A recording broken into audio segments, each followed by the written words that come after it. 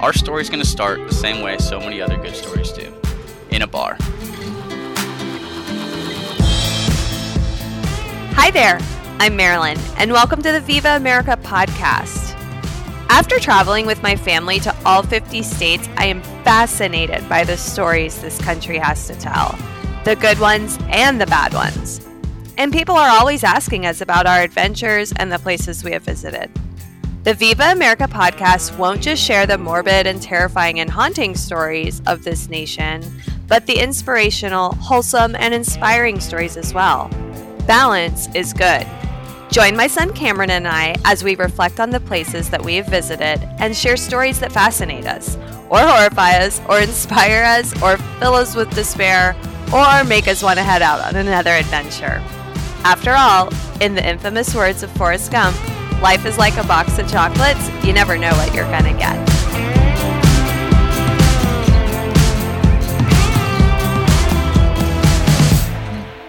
So what's up, Mom? How are you doing today? How's everything back home? Everything's good. The freaking weather is so nice. We live in Florida, which obviously you know that, but other people might not know that. And so we get not that pleasant weather most of the year, but the last week and a half or so has literally just been so nice. And so we have the doors and windows open, and I try to work outside on the porch and just go for more walks and stuff like that. So Florida is just really showing up beautifully right now, and I'm trying to enjoy every minute of it. And I mean, even though I'm 4 hours away from you, it's been awesome here. I was doing all my research yesterday with my windows open and my desk and everything. Super nice. It's the best. I know what the snowbirds are talking about now. I mean, not that I haven't, I guess. But I understand. That is my life goal, to be a snowbird. So I cannot fault them at all. Yeah. So what's going on with you? Not too much. Just working on getting this story done and getting things done for school around the house. Exams coming up, senior year, one semester left after this, so. I don't want to talk about that. Yeah, trust me, I don't either. Okay, so yeah, let's just move along to your story then. So let's do the opposite of what the snowbirds do, and let's go up to Alaska. Most people, when they think of Alaska, go to Anchorage, because that's pretty much the only big city in Alaska. But today we're going to be going to Seward, Alaska, which is, the population currently is 2,773, which is actually way less than I thought when we were there a few months ago. I know that a big portion of their population comes and goes from tourism and snowbirds, probably that sort of thing. We're in Alaska here, so it's pretty hard to live there year round a lot of the time. Yeah, I can't imagine trying to live there year-round. Hence the goal of being a snowbird, not living somewhere cold. Yeah, and compared to the rest of Alaska, Seward's actually relatively temperate. So it says online that they had a 40 degree average temperature, which is above freezing. And it said that most of the time it didn't get below 0 degrees Fahrenheit, but there was a very clear most of the time than it does sometimes, obviously. It's part of the Kenai mountain range, and which, if that sounds familiar, is because of the Kenai Fjords National Park, which we were able to go to. Yeah, that was actually a really way more interesting than I thought it would be. Yeah, I was thinking, what stuck out to you the most about that place? What stuck out to me the most was the way that they marked where the glacier had been. And so when you get to the park and to the parking lot and all that kind of stuff, and you walk in, almost immediately you see a sign of a year. And I didn't prepare. I don't know what year it was, but a year. If I'm right, I'm pretty sure it was early 1900s. Yeah, it wasn't thousands of years ago. It was in this century. And you see this marker, and that is telling you where the glacier used to be. And you hear about glaciers receding till you're standing there and you can actually see the glacier used to be here and now it's here. It just kind of hits you in a different way. It definitely left me with a weird feeling, going on that hike up to the top, because it was hundreds of yards, if not a mile, from where the first sign was to where the glacier was now. Yeah. And it's one of those things where, we kind of get to live in ignorance of stuff like that, Yeah. being not from where there's glaciers all the time, but it's a pretty legitimate just marker of everything. It really was. It was very, like, humbling to just Yeah, say, like, "Oh, absolutely. this is actually changing," and what that means, I don't know exactly, but you Yeah. can't deny the change that's happening. So, yeah, that was what stuck out to me the Yeah. most. So the fjords, what we were just talking about, basically most of the park is part of the Harding ice field. It's a glacier on top of most of the mountain ranges in the area. There's no major lodging in the house. There's a few campsites, and there's only one road in and out of the park, which we took a bus there. You're able to drive, but this one road only goes to, it's called Exit Glacier, and that was where we were able to go, where we were just talking about these signs. And this park has pretty much turned into a symbol of climate change as we go now. It's one of the only parks that doesn't make people pay an entry fee when they Mm. come in. Oh, wow. I didn't know that. All right. So let's get back to Seward, which is just across. It's on the same peninsula as the Kenai Fjords. It borders Resurrection Bay, and Seward is actually built on the base of a mountain. So this mountain is what we're going to be talking about today. Um, the mountain itself, when the city was first founded in 1903, didn't have a name. It's kind of unremarkable. It's not like the biggest one in the area. It's not the most dramatic or anything like that. It's just what makes it special is the fact that they decided to build their city essentially on the base of this mountain and the legend that comes from this mountain. Mm, okay. So that's where we'll get started with our story. So only 6 years after Seward was founded in 1909, it was the 4th of July. And in Seward, I'm not entirely sure if it's Alaska as a whole, but they are very proud of their patriotic past. So, in this race, the Mount Marathon race, which is going to be the subject of what I'm talking about today, happens every 4th of July. And this adds on to their celebrations, and they actually have a lot of traditions. There's a lot of photos in the book that I read, which is called Mount Marathon, Alaska's Greatest Foot Race by Millie Speasley. Sorry, Millie. And there was a lot of photos that they had. A lot of the youth in the town would dress up in like their military outfits and that type of stuff because it was 1909. That was where we're building up to a lot of the nationalist movements that are going on in the U.S. at the time, Wow. and ultimately getting ready to go to war, and which is something that. No, I mean we weren't quite getting ready to do it yet, but World War One was coming up kind of soon, and this whole kind of era was one that was high tension. And Seward actually has a lot of history with military force, which I didn't know before we had gone there.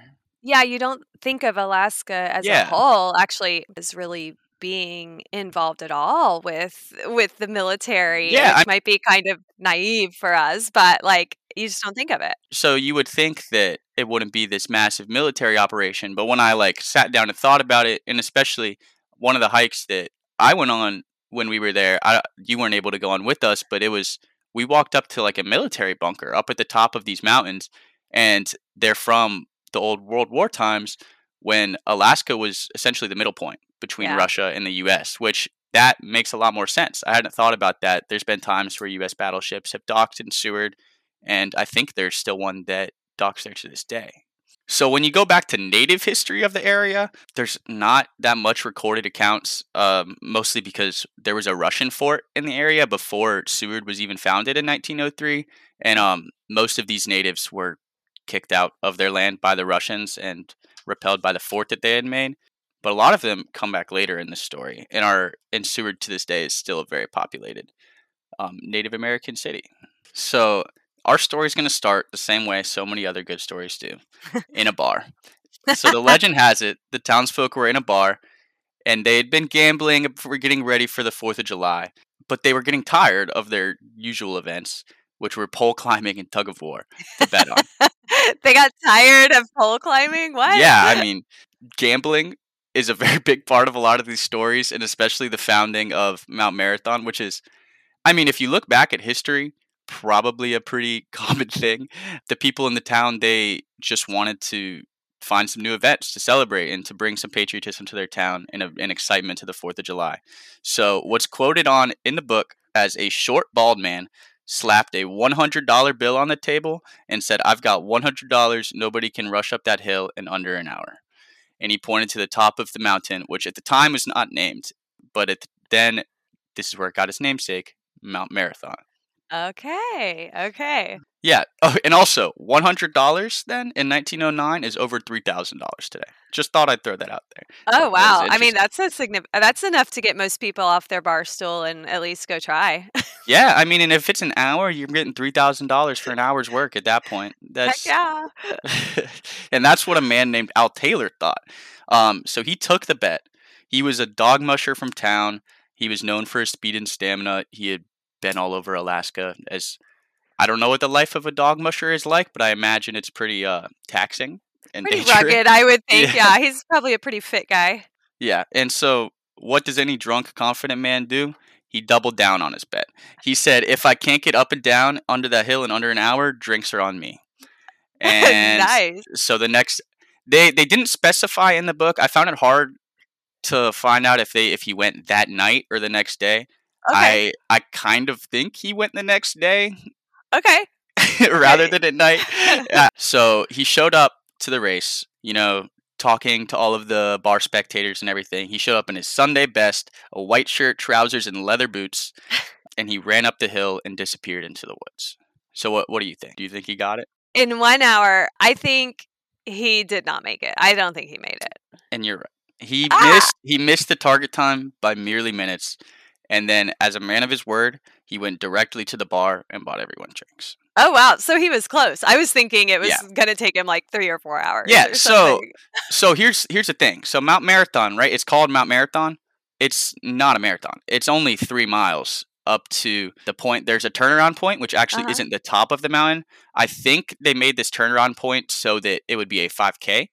Oh, okay. And yeah, because 3 miles is about a 5K. Yeah, it's a little over 3 miles. It's a lot of websites refer to Mount Marathon as the toughest 5K on earth, things like that. Yeah, so the course itself, like I just said, is a little over 3 miles. An actual marathon is 26.2 miles. Not quite so it's not an actual marathon. Yeah, so the course, and then the course is almost 300 feet of elevation and 1.5 miles each way. Okay. So it is That's a lot. Very, very vertical. Yeah. I remember that hike that I referred to earlier that we did, the guy where we were staying told us that it was a 1 or 2 mile hike, and we were like, oh, that'll be easy. And then it was a lot tougher than we thought because it was really vertical. Most of the trail is the average angle. All right, so let's do some visuals really quick. 90 degrees is vertical, okay? The average angle is 38 degrees, which is over a third of that. And then the highest angle is 60 degrees, which is 2/3 your way to vertical. So what you're trying to say is this is not a hike I would enjoy. Not at all. It's not a hike. It's not a hike in general. It's a scramble up this mountain. Okay, well, it's certainly not a scramble I would enjoy. But even walking it, I would not enjoy this. The route that people do to hike is not the same route that people do to run the marathon because it's so much harder to do the race than to do the actual hike. Okay. And even with that, every year the Seward Fire Department responds to multiple injuries during the race and as well as just people hiking that, and I quote this from the book, didn't realize how dangerous the trail can be and get paralyzed by fright. Oh, interesting. And I would like to remind you, this is the trail that they run a 5K up.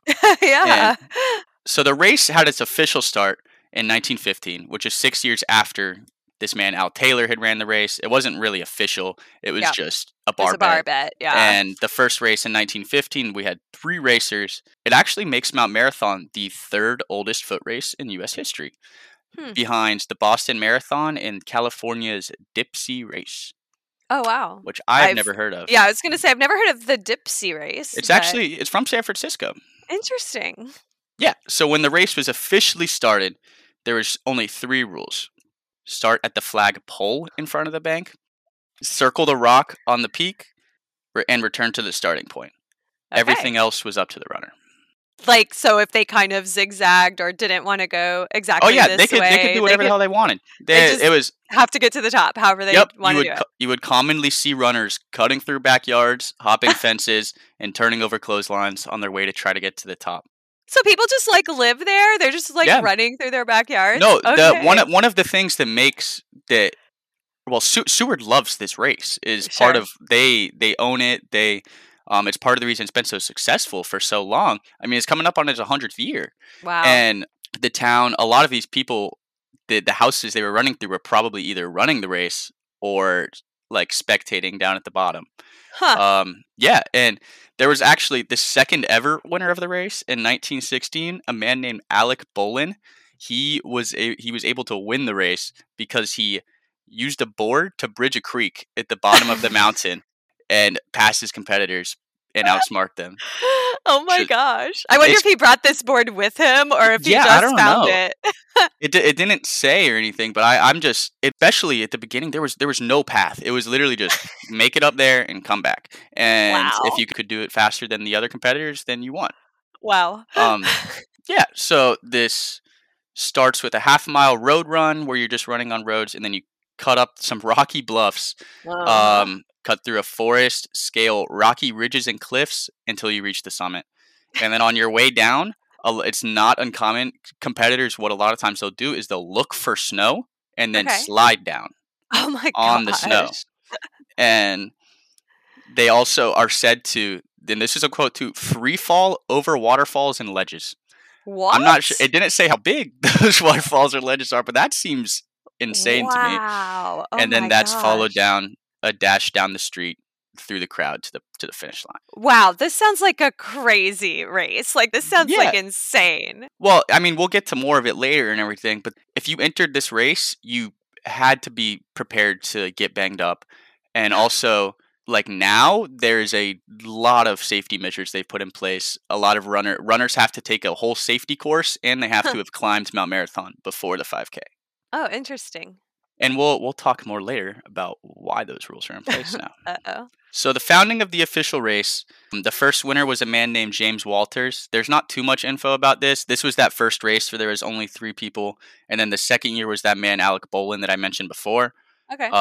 So then the race, it started building a little bit. And then we had the first real Mount Marathon drama, okay?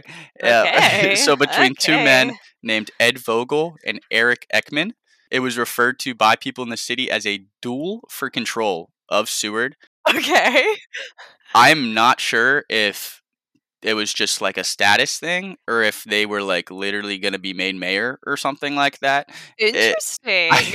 It didn't say anything specific. I think it was more just you're the most badass man in town. Is kind Okay, of what you it are is. the man. Whoever Yeah. wins this is the man. Yeah, and I wanted to include this because it is reported that one of these men, Eric Ekman, kicked a mountain goat off the uphill. Oh my gosh. Poor goat. What did that goat do? Like, why I don't is know. he kicking And him off? And then he went on to like win the race. I don't understand. I don't know. I don't know if I like this Eric guy too much. If So- he's kicking mountain goats off Yeah. the mountain, I'm not a fan. I hope that mountain goat was okay. and these 2 guys, they had this drama back and forth for a while, but the thing is they were getting old. And Okay. this opened a door for a local hero. Okay. You happen to remember the name of the guy that we Oh were my told the story gosh. about? Okay, so no, I do not remember the name of the guy, but I feel like it was a memorable name. So, okay, what was it, Cameron? It's his name is Ephraim Kalmakoff. Okay, yeah, I was not going to pull that one Yeah, out. Okay. I really sorry for any mispronunciations. I promise I'm trying my hardest. Not being disrespectful or anything. Ephraim, he was an orphan. He's a 13-year-old boy from the Sugpate village of Chignik on the Alaskan Peninsula. Okay. He's a native boy from this area. It's And likely he's 13? 13. Okay. He's 13 when this story is going to start. Okay. Okay.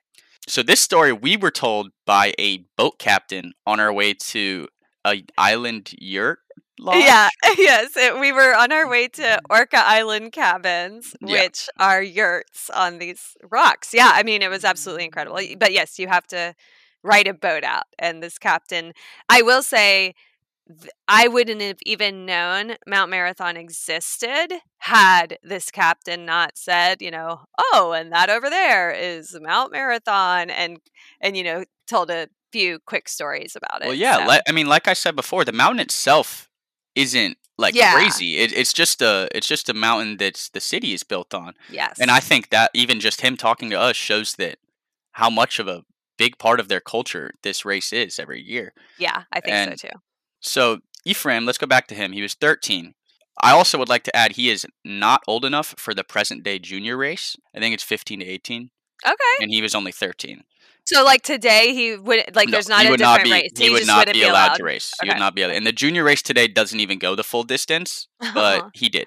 Okay. And Okay. he was training very hard. He was a orphan from the local Jesse Lee home, which Okay. is something that we're going to talk about quite a bit in this story today. Ephraim is one of the more famous, let's say, alumni Okay. of Jesse Lee, and we'll talk about the other one later. But he also had two brothers that he brought with him to here after both of his parents had died of tuberculosis. Ugh, sad. Yeah. So he was only 13. He was training really hard for this race. It was very clear that he was training very hard.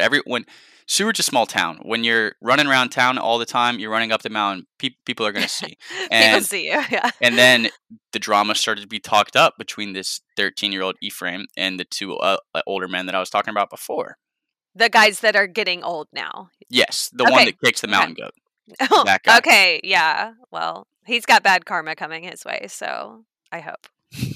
So that year when Ephraim was 13, it was 1927, and the race actually got rescheduled to be on a Sunday, which is, for most, wouldn't really be that big of a deal.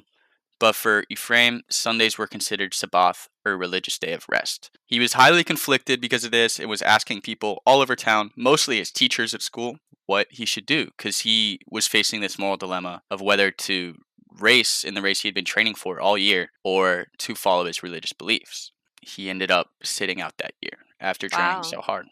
Wow. I'm always impressed by people who are that like dedicated to anything. And he's only 13. Yeah, and he's 13. And so, to be that dedicated to training and wanting to do the race and have some type of value that he believes in enough to not do it. I don't know. I find I don't know what's in the water up there in Seward, but the one of the teachers told him to do what you think is right, and he took that as he wasn't going to do it. Wow. Okay. The kid knew. So wait, his did the moral mountain compass. goat guy win again? Don't tell me the mountain goat guy. Yeah, the mountain guy won again. He won. Yes. Boo. Okay. Yeah. So that guy came back and won the next year. Bad story. Hey, it'll get better. But then the next year, Ephraim was 14. Okay. First off, still not old enough to be in the junior race. Yep. The course was changed to be longer this year, and this year he trained even harder, was ready to take on the chance. He was 5'5" and a 14-year-old boy. Okay. Can't have weighed more than a little over 100 pounds, and he was competing against grown men, and I think some of them were in their 60s, which is it seems strange that there's not someone aged between there and there, but sure. What do I know? All the townspeople there was either some of them were all in favor of Ephraim, they were excited, but most people probably didn't think he could beat these full-grown adults. And when the race started, he dominated the course from top to bottom. He set a new course record of 52 minutes and 35 seconds, and he did it all in his Boy Scout uniform. This was a new record, and this record would stand for 29 years after he set it. Oh, dang, Ephraim. Okay. Yeah. There's that goat karma. That goat Yes. probably cleared the path for him. And like I said, he did it all in his Boy Scout uniform. I don't know why. I think that's hilarious because cute.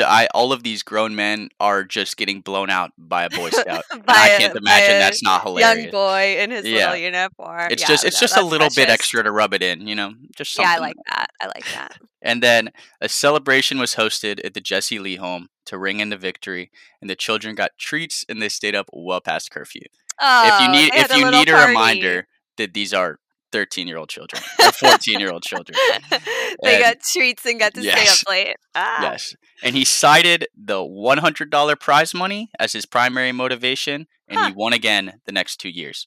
Oh, wow. So now, at this point in the race, the winner gets $100. That's so the prizes were actually funny. They bounced around. Around the beginning, it was just around $100. There was a few times it was $75 in a suit or something like that.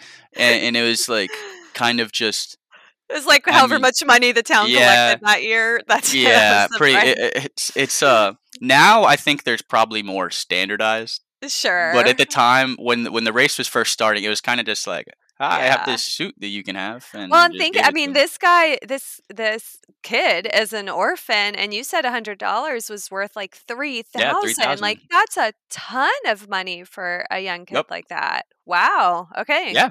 Like I said, he won again the next 2 years. But then after he won again the next 2 years, but he competed in one race after that, but Hmm. got second to one of his other close friends from the Jesse Lee home. Oh, okay. But like I said, he was never able to beat his original time from that first race, Wow. Oh, wow. Okay. which is probably because he caught a bad case of tuberculosis in Oh. 1931 and never raced the mountain again. Oh. And he actually died from this tuberculosis 6 years later in 1937. He was only Wow. 24 at the time. It's pretty clear that at least tuberculosis has some lineage in his family, Okay. because, like I had said before, his His parents had both died of parents. tuberculosis.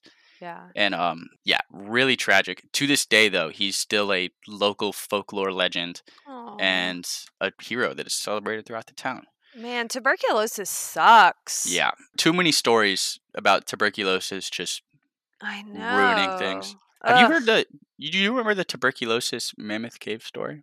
Is it that they would put people with tuberculosis down there because, like, the air was better or Yeah, they thought it something? was good for him. It was Yeah. not. I mean, trapping a bunch of people in an enclosed place with an airborne disease, What could go now, wrong? with hindsight, like, we can say that that might not have been the best move. But, you know, we live and But learn. yes, tuberculosis is a bitch, is the moral of the Yeah. story. Yeah. And some say his death led to the race being canceled between 1932 and 1938. Um, Oh. but I more think this is probably because of the Great Depression. Oh, it's fair enough. Yeah. Okay. I was gonna give him credit, but yeah, it was probably a rough time. Especially because he only died the last 2 years it was canceled. He was alive for the first like five, although he was very sick. Oh, true. Okay, I see what you mean. Like, he was alive and they weren't Yeah, doing I'm sure great. it had some influence, but I Mhm. also think the Great Depression probably had something They to do might with have it. had a lot Yeah. going on at the The time. book said the strengthening local and national depression. So, Mm. and Wow. yeah, Aw. so let's stay with Ephraim here for 1 second. His younger brother Inakente won the race in his brother's honor a few years later. Okay. And as I alluded to before, Ephraim was not the only local celebrity from the Jesse Lee home at the time. In 1927, Alaska actually started a competition among its citizens to make the new state flag because Alaska was Mm. a newly purchased territory from Russia, which is actually where the town of Seward gets its name from, the guy that Okay. orchestrated that purchase. So Benny Benson was a friend of Ephraim's from their village days as children, and they often raced together. Benson could never quite get the better of Ephraim on the race, but what Benson will go down in history for is designing the Alaskan flag. Oh, I remember this. I remember seeing that, like, Seward is like this town that is very proud of their stars, Definitely, I guess. it's their And yeah, there history. were little signs that flag was designed in Seward. They were very proud of that. Yeah, I and remember that. Cool.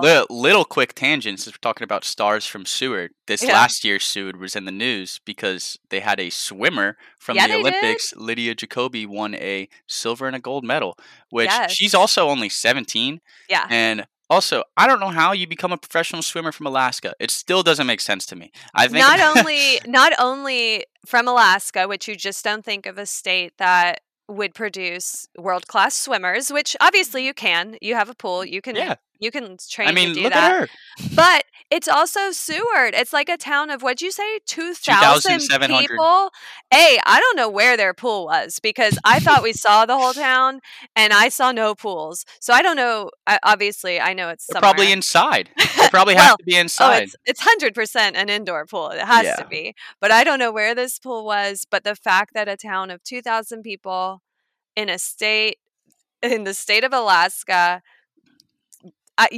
it's fascinating that I mean, Yeah. she obviously is an incredible swimmer, but And they but had the fact that she was able to train in a manner that prepared her for that is incredible. And they had the signs all over the town, Oh, yeah. and posters that were congratulating her. It was really cool to see. We were lucky to go there when all that was Yes. up, I Yeah, think. they were definitely I think that her parade was only, like, a week Yeah, I before we think we were there. barely We missed just it. missed it. So, yeah, they're very proud of their people, so Yeah, and Benny Benson at the time was one of those heroes. He entered the American Legion competition for the territory because Alaska didn't come a state until much later.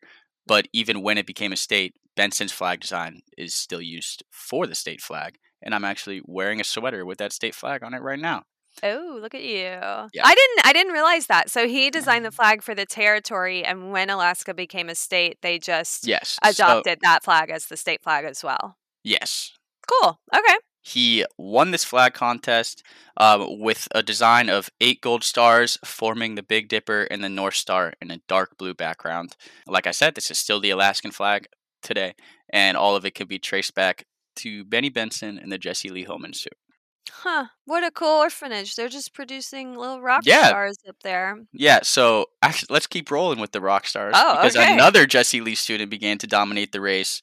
A man named Ralph Hatch. He won for 5 straight years, Oh. and then won again 3 years after. And I really wanted to include this story because he still lives in Seward to this day and Oh, is a wow. retired World War II vet and doesn't consider himself special or a hero at all. Even though Aw. the local townsfolk Oh, maybe we love him. saw him. What if That's he what was we just could have. wandering Yeah, we around? easily could have.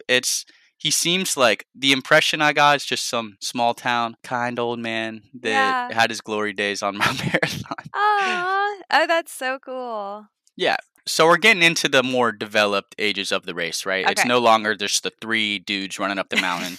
Um, we're actually so let's fast forward to 1963. Okay. The first women were in the race. Okay. 3 young women, also from the Jesse Lee home, entered the race. Dang. They were not widely approved of. Their names were Jane Trigg, Anne Waymark, and Madeline Hicklin. They essentially just signed up for the race, and since there was no explicit rule that said no woman, they were allowed Ah. to compete. Their motivation was apparently one of them had a crush on the guy who was winning the Oh, race, so she convinced her 2 friends to do it. that's adorable. She wanted to get noticed. Yeah, Like, and she ended up leaving this legacy as the first woman that's to awesome. run in one of these races, and this was actually done 10 years before the Boston Marathon or the Dipsy race that I mentioned Wow. before. So Stewart was quite progressive for the time. Yeah. You mean that they had a woman in their race 10 Yes. years before? Yes. Okay. Yep. That's And awesome. these women just kind of they trained very hard throughout the year. They picked up midnight shifts so that they could run in the morning, things like that. Yeah, they worked really Wow. hard, and then they just kind of showed up and forced their way in, and it worked. Yeah, I It's could see it. I could see people being like, "Oh, wait, excuse me, ma'am. Oh, wait, yeah, I guess we never okay, have fun, I guess." yeah, and they finished the race. All 3 of them finished. Yeah, Good they for and women have them. been allowed to compete ever since. Oh, that's actually, like, cool that they didn't, after that, be like, "Oh, by the way, Yeah, women no, can't do not at all. this." No signs of that I saw at least or Cool. anything. Okay. All Go right. Alaska. So here, Seward's been around for 50, 60 years, but soon after this event in 1963, Seward was hit with a 9.2 magnitude earthquake and an Oh. ensuing tsunami. Oh, I don't know much about earthquakes, yeah. and 9.2 seems kind of crazy, especially I wasn't like super aware that Alaska got a bunch of earthquakes. I guess it makes sense because of all the mountains, Yeah. but I hadn't heard about that, probably because there's not that many people there most of the time. Fair, yeah. I think, you're right, like, basically, wherever there's mountains, there's earthquakes. Well, and this was also like in the 60s. This isn't any time Sure. recently. And I'm pretty sure this is the last time that this area has been rocked by an earthquake that hard. Okay. Yeah. And but I think they happened relatively off like earthquakes in the area because there was firsthand reports from people in the city that as soon as there was the earthquake, they all hopped in their cars and left. And I Oh. wasn't sure why, but it was because of the tsunami that was coming. Okay. Yep. Because So the they knew. tsunamis, So, like, yeah, they knew, like, we had an earthquake, we yeah, gotta get they out of they here. were prepared. Although they were prepared, the earthquake and tsunami killed 12 people in the city. Mm. It took out the bridge that connected Seward to Oh, trade lines. It kind of sent the whole city into a spiral. It also wow. sadly took down the Jesse Lee home Oh, no. So the legacy of the Jesse Lee home kind of ends there. Oh my Even though, gosh, I wasn't expecting that. I was yeah, expecting that, like, it was still there. Oh, no, how sad. there's a lot of references to it in history books and everything, but as far as I could see, there's not It's just an orphanage in gone. Seward now. Wow. Oh, that's sad. Yeah, They seem to have been doing a good job. I mean, yeah. at least producing athletes that like to run up And mountains. everything that I heard about the Jesse Lee home said that it was a really good environment for all these kids. Most of these kids went there like after their parents died in like native lands, and Yeah. they often didn't even speak the same language, that sort of thing. Wow. So it was like a positive place in their Yeah, community. but I Yeah. mean, like I said before, after Ephraim won the race, they threw a like a middle school pizza party, and Yeah, they they stayed up did. until midnight and everything. I love it. Yeah, it's adorable. But they also, so back to this earthquake, they still did the race that year. Oh, okay. And a man named Captain William Spencer, don't know why he deserves the captain, but he's probably right. He set a new course record. Yeah, I wonder if it was boat captain or like military Yeah, I captain. mean, Because it's who a knows? port town, I obviously. actually, Like, yeah. I kind of think it's military. If I Oh, had to okay. guess, Okay. because there was Then a lot that's of how he earned references.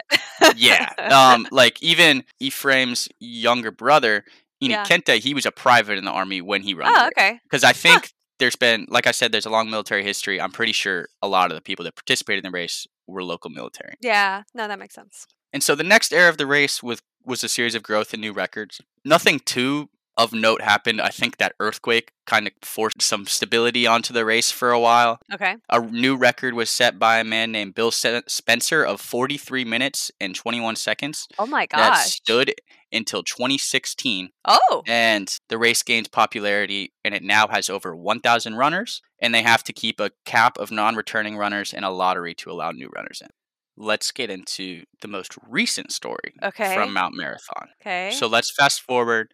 We're fast forwarding a lot Okay. until 2012. Okay. All had been mostly smooth since the earthquake. I don't know if you want to say it was culminating or whatever. And for this whole part, I first want to say I got all my information from the Anchorage Daily News and the Alaska Public Media Okay. before I get into this story. So let's set the scene here, okay? Okay. It's a gloomy Alaska day, probably very similar to the day that we were there, overcast. Yeah, I was light gonna rain. say, so like every other day in Yeah. Alaska, actually. Okay, good to know. So the race started at 3 p.m. The weather was considered bad, but not like horrible where they needed to cancel the race or anything like So that. probably again, like how it was Yeah, when we were it was described as a light rain with slick mud, because I don't know if I had said it before, but Mount Marathon is, so like the mountain, there's a line of forest at the bottom, but most of the top of the mountain is all rocks. Ew.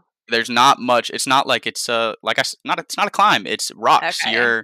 You're just climbing up rocks, and you're running down these rocks on the way down. And when it was raining, this would turn into mud a lot of the time. Okay. But also, danger was kind of the spirit of this race, and everyone was in high spirits. Everything had started good. Almost everyone finished the race in under 3 hours. Everyone besides 10 people finished the race in under 2 hours. Okay. But let's go up to the top of the race at that 3 hour mark. Okay. Volunteers at the summit began to come down thinking the racers were done because it had been 3 hours. Everyone had finished at that point. But they encountered a man 200 feet from the turnaround point still racing 3 hours into the race. Okay. At this point, everyone else is done, and this Yeah. man is not halfway. Okay. So they called out to him. There's no one timing at the top, and the race is over, and they asked him to come down with them. Okay. But they are only 200 feet from the turnaround point. Yeah. And so he's So- probably like, no, I want to just. Yeah, he Do doesn't it. want to turn around 200 feet from the turnaround point. Sure. He wants to make it to the turnaround point. Yeah. And the man replied that he wanted to keep going and to complete the entire course. Okay. And he was never seen again. Really? No. Like they still just have no idea what happened to him? Nope. This man's name was Michael Lemaire. Uh-huh. He was a community readiness consultant from Anchorage. He was an ultra sport competitor. Huh. He had gone on cross-country ski trips, races, a bunch of other outdoor events. He was getting older, but he also had a lot of experience. Yeah. And he had told his family before he left that he was probably going to be longer than Oh, most of the other racers because he knew he wasn't in the best shape and was just kind of okay. doing the race to do the race. That's So, interesting though, because I was gonna say, like, the first part of his story that is interesting is that at 3 hours, he hadn't even made it to the top yeah. when he was this man with, like, all that athletic experience, but then it sounds like he's saying maybe that was more in the past and he's Yeah. not as in good shape as he used to be. But still, like, to not have even made it to the top by the Yeah. time everyone else had finished is odd, like, makes you wonder if injured himself or Yeah, if something something like happened that. between the bottom and the top Yeah, on his way up. yeah. So his family, like I just said, he had told them that he was probably going to be longer. So when everyone at the race finished around the 3 hour mark, Yeah. they weren't They like, didn't panic. they didn't panic Yeah. yet, but Okay. they reported him overdue by 9 p.m. So it was 6 hours. Okay. And that is when extensive search and rescue efforts started. Okay. But it's also 9 p.m. now. And well, it is summer, so it gets Yeah, dark I pretty think it late was there. still light out, Yeah. but which is part of why this is so insane. Yep. Because search and rescue from Anchorage logged 900 hours of searching, and the Wow. Seward Fire Department logged 1,100 hours of searching, and they never found a trace of him. That's because, Not one like you trace. said, that's not a huge mountain. No. Like, I can totally see how people get lost in the forests and in woods and things like that because it's just so vast. But this is a mountain that, with manpower like that, you should be able to Yep. actually No cover trace. every inch of the Not a mountain. single trace. It was said they found a child's backpack and a few other like things like that, but Yeah. nothing that belonged to him. Not a footprint, not a shoe, not some clothes, nothing like that. Not Okay, a I have single a trace. question. I Mhm. know back in the olden days, this course ran through homes and yards and things like that. Did you get any idea of like if it still did? Like, did he maybe go into someone's house and get murdered? Like what? I don't know. Um, I didn't. I think the course. I don't think it goes through yards anymore. Sure, There was nothing that said, that alluded to that or yeah, anything. Yeah, that it was anything like that. The only real thought process was that he went missing somewhere up there, yeah. and they continued this search for 4 days. They had 4 helicopters with thermal cameras, rescue dogs, What? which were Uh-huh. creatively named Dog Bark 9, and Oh, the Nordic Ski Patrol also came out and helped yeah. search, and they found no evidence of him anywhere. The dogs couldn't find a scent, they couldn't do anything, and the only thing they had of him from that day was a photo of him in the race at the very start, smiling Wow. and normal. And Wow. if you look up this picture, it's just a guy in a race, Sure. and it's the last picture of him that anyone's ever seen. That's very strange. I mean, and you have the account of the Yeah, race people at the they top talked to him. seeing yeah, that is very unexplainable. Yeah, Do it's they really I mean, do they have any guesses? Like, are there any no, they so he was declared presumptively dead in August of that year, just yeah. 2 months later, by his wife, Wow. which has led to some eyebrows being raised because that Okay. is pretty quick. And there isn't any like formal suspicions or anything, but Sure. it's people just have no clue what the hell to think because he's just Yeah. gone. And on this race, there was that year like somewhat set the new record, Oh, and it was all of this was overshadowed because this man just disappeared off the race course. wow. That is very odd. Like, I mean, obviously I haven't been on the course, but it seems very hard to disappear He had from. actually never been on the course, which is part of Okay. why, if you remember I said before, now people have to have gone on the course before. Okay. So a potential that he did get lost and that who Yeah. knows what happened to him at that point. Yeah, Okay. there was also his wife raised questions about his eyesight, saying that he had had visual problems, except there was like really contradicting evidence for this. Like some said that Okay. some doctors said he did and some said he didn't and like weird things like that. But just like bad eyesight or like Yeah, like and it was okay. foggy, Huh. but like Very I odd. mean, he's That's done a lot weird. of things like this before. Yeah, it doesn't You would seem like think the the kind of eyesight wouldn't be the biggest wouldn't be a like death restricting. sentence. Yeah. Yeah. Yeah. And Okay. there was those questions of the eyesight, and there was also the questions to why he was declared dead so fast. You know, I don't know that I think 2 months is that I fast. get 2 months grieving is not that long. Now that I mean, it's it's not, like, but it's also, I don't know. I would probably try to hold out hope that at least they find something, yeah, like any yeah. sort of trace. Yeah. Yeah, I think it's tough because you're also just living in this limbo for 2 months, and maybe she, like, needed to accept that Yeah, he was yeah, gone, definitely. And and he had a family, I'm pretty sure, yeah. and Wow. everything. That's wild. Okay. You Yeah, said that and was 2012? 2012, and on this Okay. same year, a different man fell on the race and got brain trauma this same year on the course, and Ooh. he has never fully recovered. So Wow. this year, This was a bad year. this was a bad year. The course added numerous safety changes. They added a time limit at halfway up the mountain, where if you Mm, weren't at that time limit by an hour, or at that distance by an hour, you were required to turn around. okay. They put a lantern on the last racer, and the area that the man fell and got the brain trauma was Yeah. this cliff scramble. You're not allowed to go on that area anymore. Ah, okay. So, as much as that part had to do with the other man who fell, people still have no clue what happened to this like Michael Lemaire guy, Wow. That's crazy. and there has not been any advancement in the case. Okay. Wow. Okay. Yep. So then we go to modern day. The race took last year off because of the pandemic, Mm. but in 2021, participants returned to Mount Marathon after the year off, and it was won by Hannah LaFleur, posting a time of 51 minutes 24 seconds, and David Norris for the men with 43 minutes 27 seconds. And the Wow. race will continue as part of Seward's signature 4th of July celebration, and will go into its 94th year next July. Wow. Okay. So is this a race you would think you would ever do, Cameron?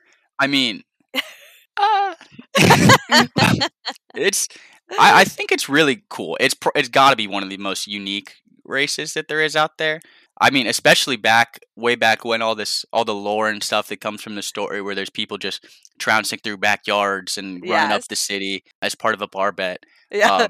It's pretty cool. Yeah. But there's also, now I kind of want to go for the true crime part of like, what Right, the hell happened right. to Like, this guy? what could have happened? Like, to be there and be like, "Oh, I have a different perspective on this Yeah, now." because I Yeah. mean, at least from what I've seen, and obviously I don't live in Seward or anything like that. The mountain looks pretty flat, Right. except for when you Right. get down to these tree lines and everything, which is where Yeah. most of the searches were done, because you could kind of see everywhere else. Right, you didn't need to And search the other part, yeah, you saw it, yeah. and just the fact that there was not ever a single trace found is crazy. It makes me wonder. Like, you would think there'd be a trace if something happened with animals. You think there'd be a trace if something happened with animals? Definitely if he had an injury, because, like, even if it Yeah, was blood, it makes, like, it's like, did so that you start to be like, "Oh, well, what could it have been?" It's like, did he purposely leave? Like, was this, one of those weird, like, I'm gonna escape my life kind of things? But it yeah. doesn't I sound like he mean, had a reason. He wasn't like, the There police weren't wasn't there after wasn't him much or indication anything. of that, or there was no mention of that. It Yeah, was more, usually, like, felons will do that, not, like, yeah, sure. just, like, No, normal this guy was guy. a consultant. He was a family man from Anchorage. Yeah. Yeah. And yeah, it's not the kind of mountain that has like crevices that people can just disappear into, like caves or Yeah. ice shafts and things like that. That is very strange. Yep.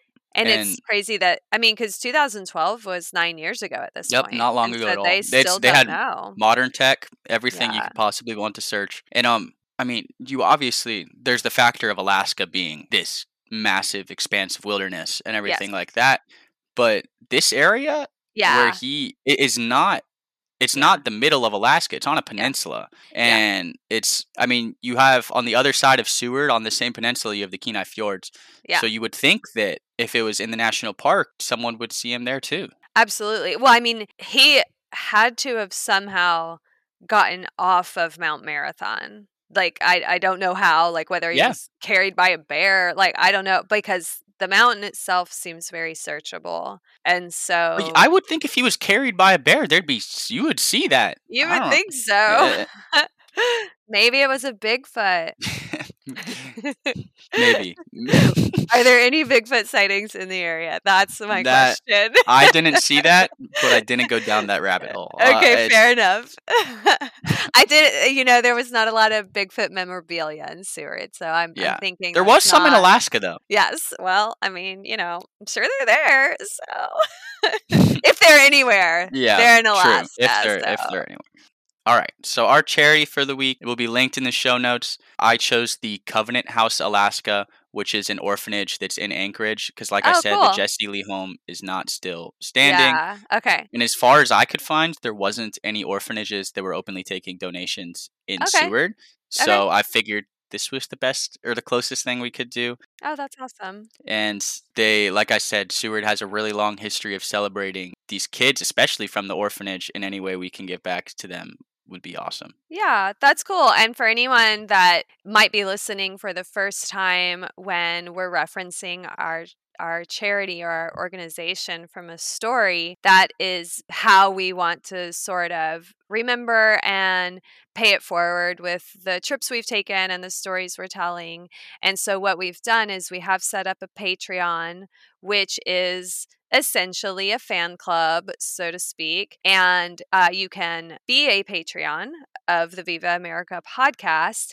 And what we're doing is every month our Patreons will get to vote on one of the charities that we highlighted that month, and we'll give 25% of the funds from our Patreon that month to that charity. So it's a way for you to just be involved with the stories. If you hear about an organization that you think is really cool or reminds you of an adventure you want to go on or a story you want to tell or someone in your life, it's just a way to kind of be involved and be a part of our stories as well. So that's what that's about. Yeah. And if you like the story from Mount Marathon today, or and Ephraim from the Jesse Lee home and everything, this would be a great charity to donate to. Yeah, that sounds great.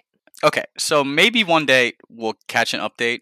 In that case, I sure hope so, because I've always been I like all the true crime stuff and everything, and it's the fact that there's a story that just has nothing Yeah. on such highly populated event. Yeah. It's I hope one day, I hope that They find something. Yeah. something. Well, and even like I think it's interesting that although we heard about Mount Marathon and we heard about Ephraim and the race and the bar bet and all that, we didn't hear about this part of the story when we Nope. were there. And even that in and of itself is interesting, although maybe that, they don't like that part of the story. It's probably a little ghost story of the town. Yeah. It's because I mean, there's not a single I can't emphasize it enough. There's just nothing. There's nothing. nothing. It's It's hard to that's understand even more how that fascinating. can like possibly happen. Like Yeah. how it's harder to understand that there's no trace than if there had been, shoe marks or a Yeah. trail of blood or is that no. I mean, I but guess there's it was just raining nothing. is the other thing. That's fair. Well, and it's kind of like always raining there, so Yeah. I wonder I how don't know. searches go in general, Well, but yeah. I feel horrible for his family, yeah. obviously, and the Yeah, town. and you said they're from Anchorage, right? So Yeah. like, okay, close. Yeah. Wow. Okay. But I also want to say, don't let that overshadow the reputation of Mount Marathon. They're still doing the races. They've added a bunch of safety precautions. Yeah. And like, stuff like that is super unique. I just events like that only exist in one place and being able to go Yeah. do that. And even Alaska as a whole is so far away from home. I mean, literally from Florida to Alaska is about Yeah. as far as you can get in the United Yeah. States. We got Well, a lot I of don't know crazy about looks. Hawaii. Maybe Hawaii's farther. Anywho, yeah, it's a very different place. And Seward was a very unique little small town that was fun to visit. Although, like, I had a major complaint about that town. And you might share it with me. What's that? What did you not like about that town? The weather? No, that none of the frickin' restaurants were open. Oh yeah. All right. we had a family dilemma. I forgot about that. More than once. Okay, so I guess in a small town like that, like restaurants aren't just open all the time because there's not enough people to eat in them, right? I guess. Who's working? Yeah, and so we attempted to eat, I think, 2 meals in town when we got there and before we were leaving. And both times, I think we had to stop at 5 or 6 different restaurants before we found one that It was was a train serving. wreck. Yeah, It it was was. like an actual train wreck. And don't trust, the Google search that Oh, they don't says know like, "Oh, anything. it's open," or the Yelps or anything like that as far as hours. I mean, you can trust them as far as like reviews and stuff.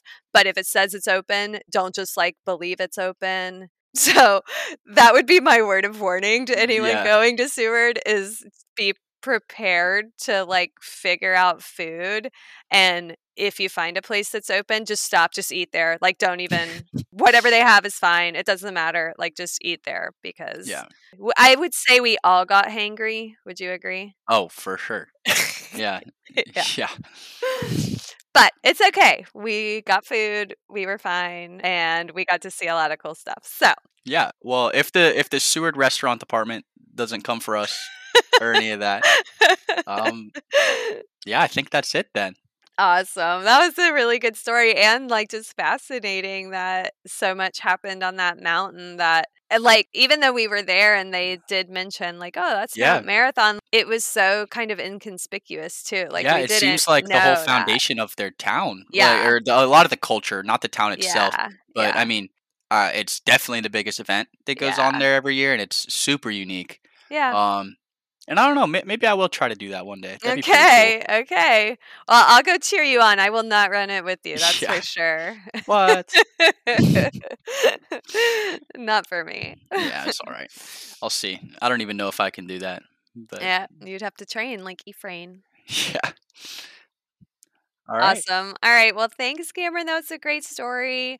And hopefully, everyone will come back next week. I'll be telling a story, which is actually how this will work, or at least that's our intention, is to alternate back and forth where I tell a story and then Cameron tells a story. And a reminder that, like, some of them will be really horrifying, some of them will just be weird, and We'll some of try to them spread them out. we'll spread Eh, them out a little. Some will just be great, like stories that we should all know and we don't know. So hopefully that'll be a good mix, a good balance for everybody. But good story today, Cam. awesome. All right, love you. Love you too. Bye.